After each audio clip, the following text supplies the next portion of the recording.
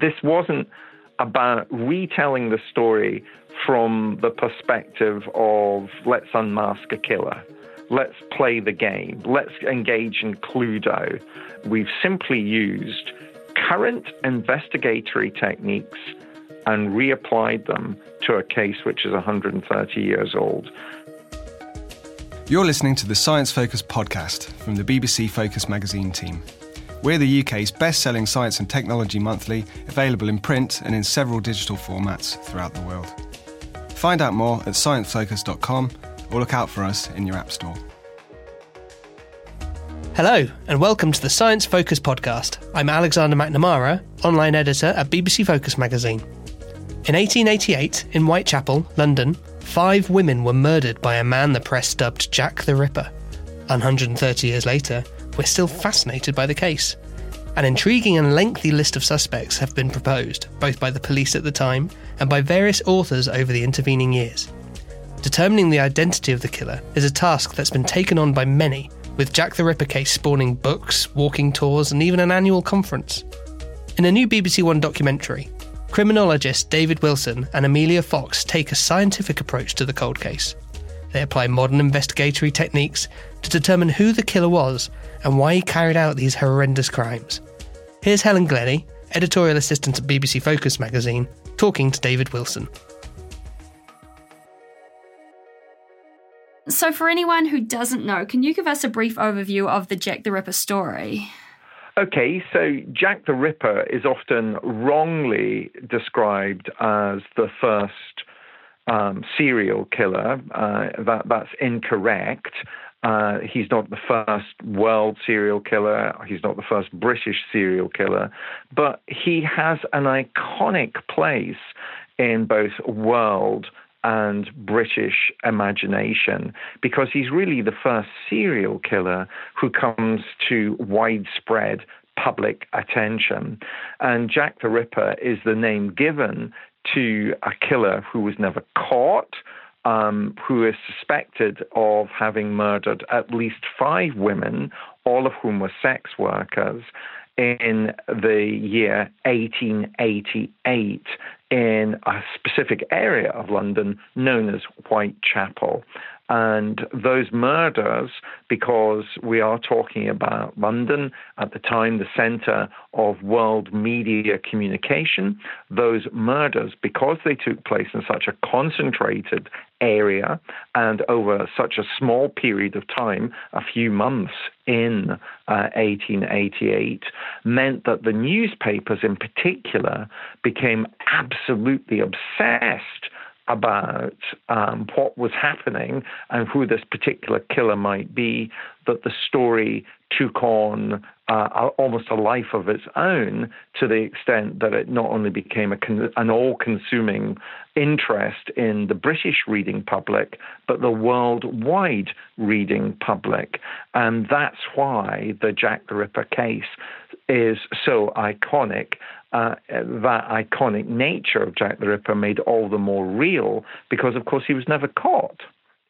Now, this is over 100 years ago that this happened. Do you think there are any particular reasons why we're still fascinated with the case now? I think we're still fascinated with the case now because of a number of things. Firstly, Jack the Ripper was never caught, and therefore each generation who comes to the story anew will try and see if there are suspects that might be more likely than other suspects. And of course, it becomes almost a parlor game for some authors to suggest different likely suspects to be Jack the Ripper.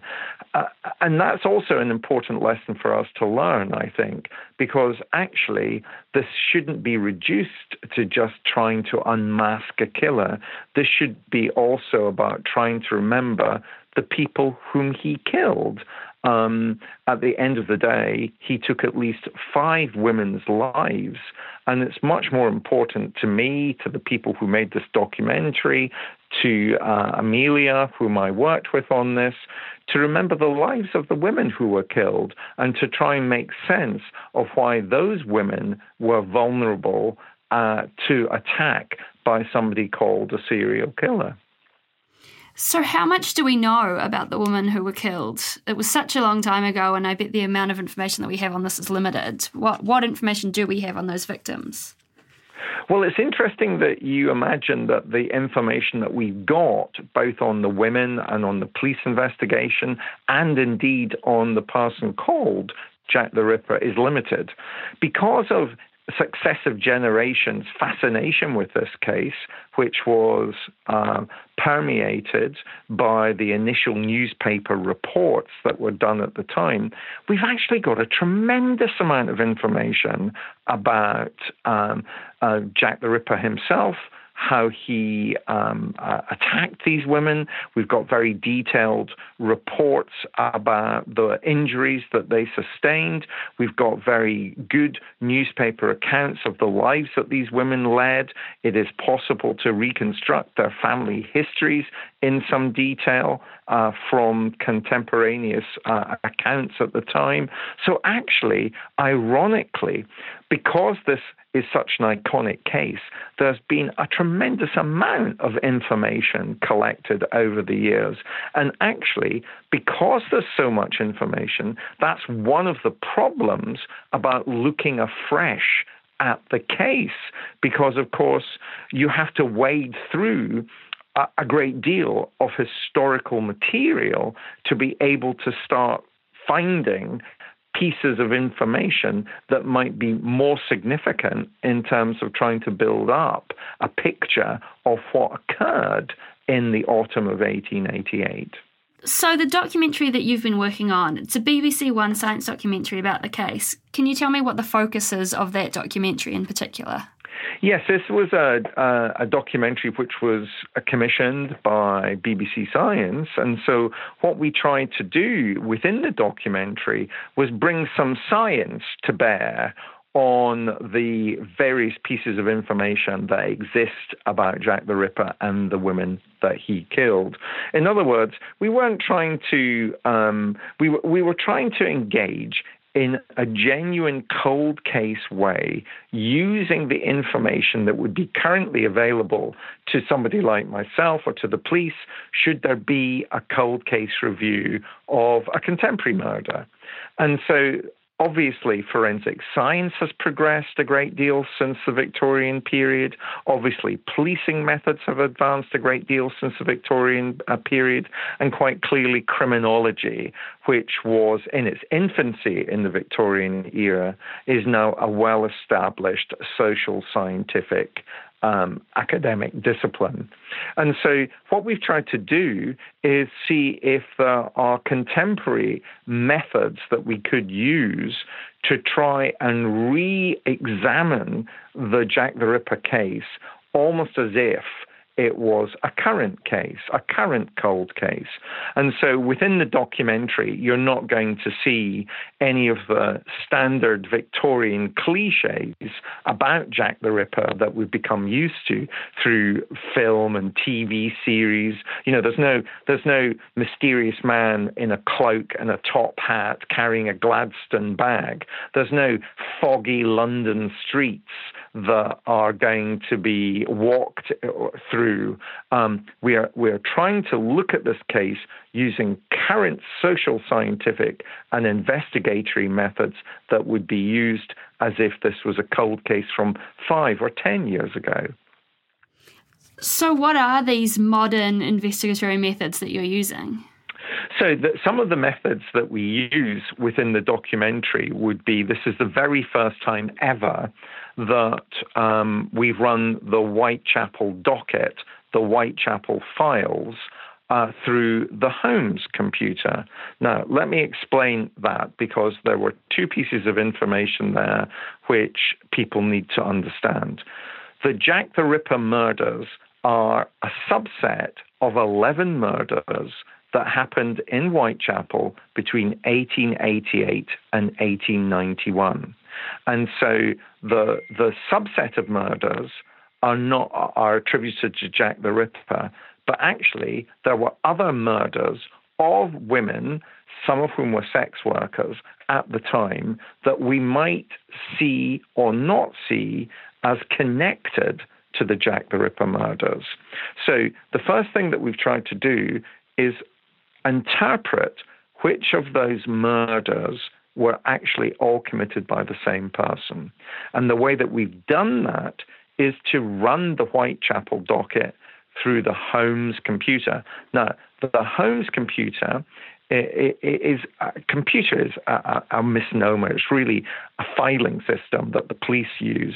And Holmes stands for, it's a great name for a filing system, because Holmes is an acronym, and it stands for the Home Office Large Murder Inquiry System. And so we've run the 11 murders through the Holmes system to see which of those 11 are actually one could attribute to the same killer. And historically, there's only been 5 attributed to the same killer, but the documentary is going to come up with some very interesting new information that might set people thinking about these crimes in a completely different way. So the first thing that we've done is use Holmes, which was set up by the police in the wake of the Yorkshire Ripper murders in the 1970s, 1980s, and has gone through several iterations. So we've used Holmes. The next thing that we've done is that we've also used geographic profiling. And geographic profiling would be a way that a criminologist or a psychologist would look at the geographic pattern of where crimes have occurred in the hope of being able to establish where the killer might be based. And so, again, we've used geographic profiling. And in the documentary, I and Amelia will work with Dr. Samantha Lundragan, who does geographic profiling for the police today. We've worked with Samantha Lundragan to see if we can identify where Jack the Ripper might have lived at the time. And then finally, we've used something called an anatomage table. An anatomage table is this incredible piece of scientific kit that allows us to explore injuries on the human body without the need to dissect a dead human being. And so we get to see, we've been able to input all the injuries that the so-called Jack the Ripper victims sustained onto an anatomage table so that we can really see what this killer was trying to do and how what he was trying to do evolved over time. Doesn't that sound interesting? It does. My gosh, really interesting. This is a really serious look at a case which has historically not been treated as seriously as it should have been. Can we just go back to that Holmes computer? Can you explain exactly what that computer's doing? What's it looking at to determine which of these 11 murders were committed by the same person? So Holmes is an acronym. It stands for the Home Office Large Major Inquiry System. And in effect, it is a filing system. It files the details of every particular piece of violent crime that's committed. And so people will input, police officers would input, senior investigating officers would input into the filing system specific details about each violent crime that they were required to investigate. So those specific details might be things like a type of weapon that was used, how the victim, what the victim did, how the victim was employed, where the victim was killed, where the body of the victim was found, which might be different to where the victim was killed, what sort of wounds the victim sustained, any unusual features related to what the killer or the perpetrator might have done to that victim. So, for example, it would be very unusual to have a victim that was decapitated. That sort of information would be filed within the home system. And then over time, if you then just simply keep thinking of homes as a filing system, you can then say to the filing system, I wonder which other victims in the past 1 year, 2 years, 5 years have also been decapitated. And then gradually, therefore, you can interpret whether or not seemingly disparate events were in fact connected. You talk about this anatomage kit and being able to look at the different injuries that the victim sustained. Is there any DNA evidence that still exists that's useful for you guys, that you can get any information from, now that I'm sure DNA testing technology has evolved very rapidly over the past, certainly since 1888? There was absolutely no DNA that is of any use whatsoever that survives from the Victorian period. And I know increasingly people, and there have been recently people who claimed that they have clothing that belonged to some of the women who were murdered, and the hope was that they might be able to extract DNA evidence from that clothing. But there is literally no DNA that can be usefully used in any scientific or robust way that would help us understand who the perpetrator might be. And so we simply have to accept that there are limitations that have been placed on us because this is a Victorian case, and therefore some of the techniques that we would use today, if this case had only been 5 years or 10 years old, simply aren't available to us.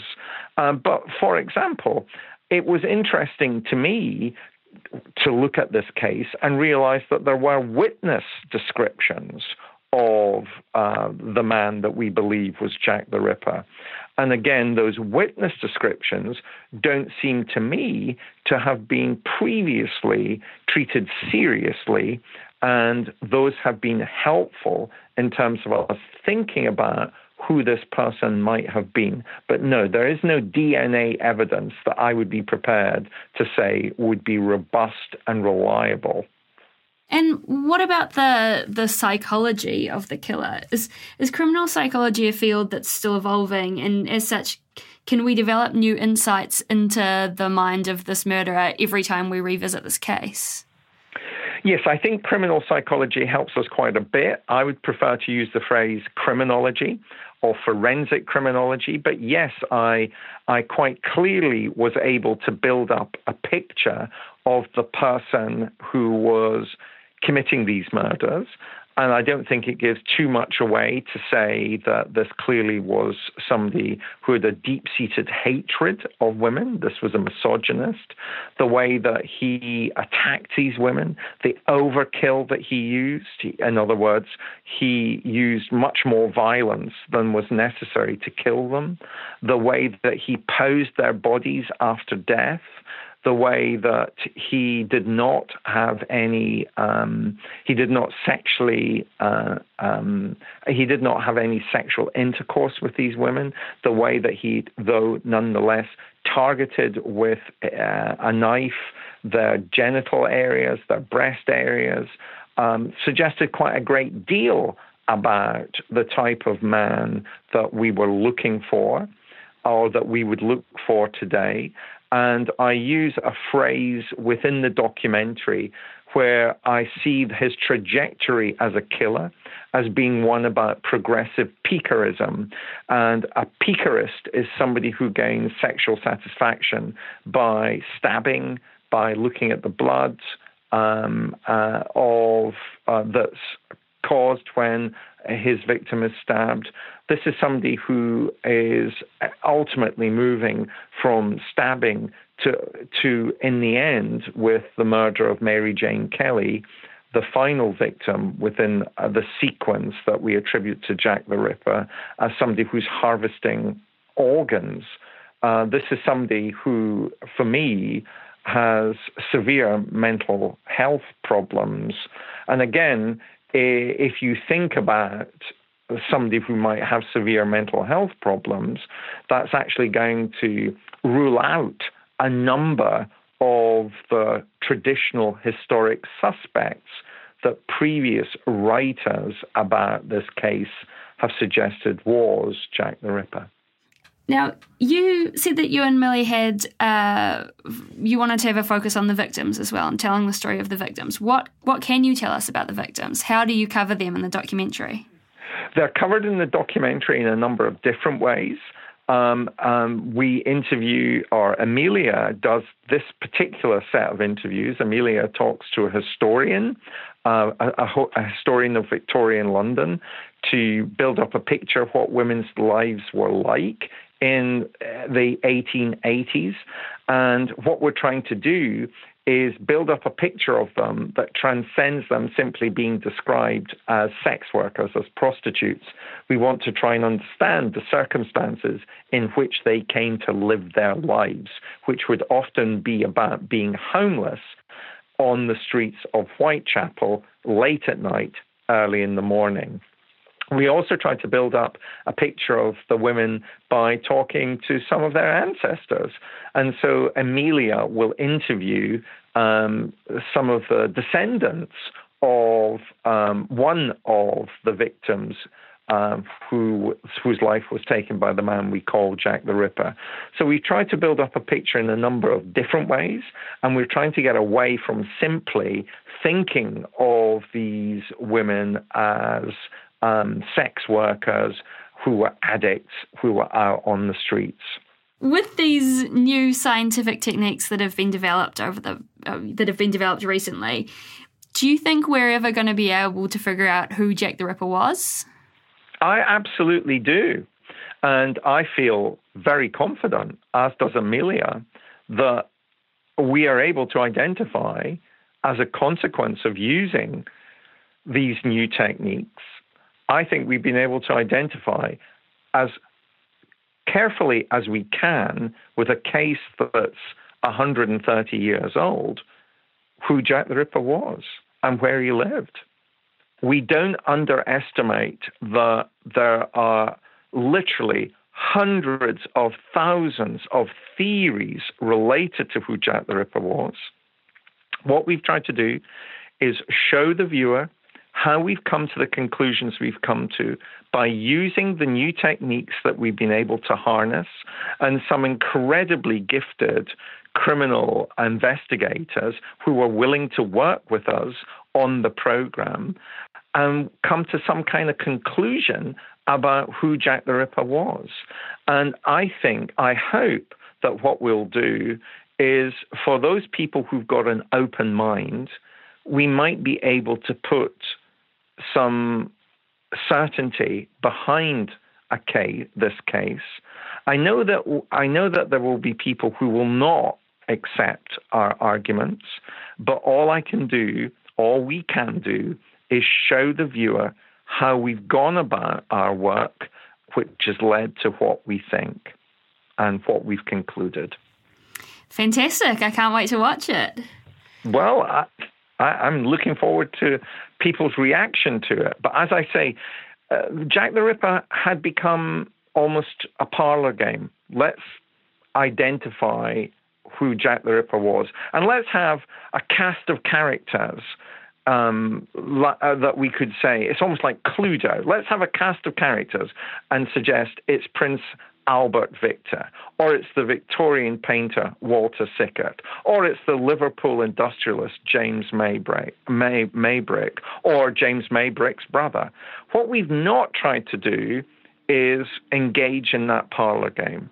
What we've tried to do instead is build up a picture of the lives of the women that were murdered and harness the techniques such as geographic profiling, such as the Holmes system, to really say, if this was a cold case from 5 years ago, how would we go about trying to prioritize who the killer might have been, and then take that as far back as 1888. There are some things that we can't use, particularly forensic science, because there is simply no DNA there that would be useful or robust enough to work with. But and come to a conclusion based on a kind of rigorous, scientific, robust reconsideration of this case. That was David Wilson talking about using science to identify Jack the Ripper. He's starring in a BBC One documentary about the case, along with actor Emilia Fox. Look out for it on BBC One. Thanks for listening to the Science Focus podcast. The September issue of BBC Focus magazine is on sale now, and in it we look at the future of food, from how farming is preparing for population growth and climate change, as well as what we'll be eating in 2028. We also delve deep into the minds of psychopaths, uncover crimes using DNA ancestry kits, and ask why people believe conspiracy theories that fly in the face of scientific evidence. As always, there is much, much more inside. Thank you for listening to the Science Focus podcast from the BBC Focus magazine team. We're the UK's best-selling science and technology monthly, available in print and in several digital formats throughout the world. Find out more at sciencefocus.com or look out for us in your app store.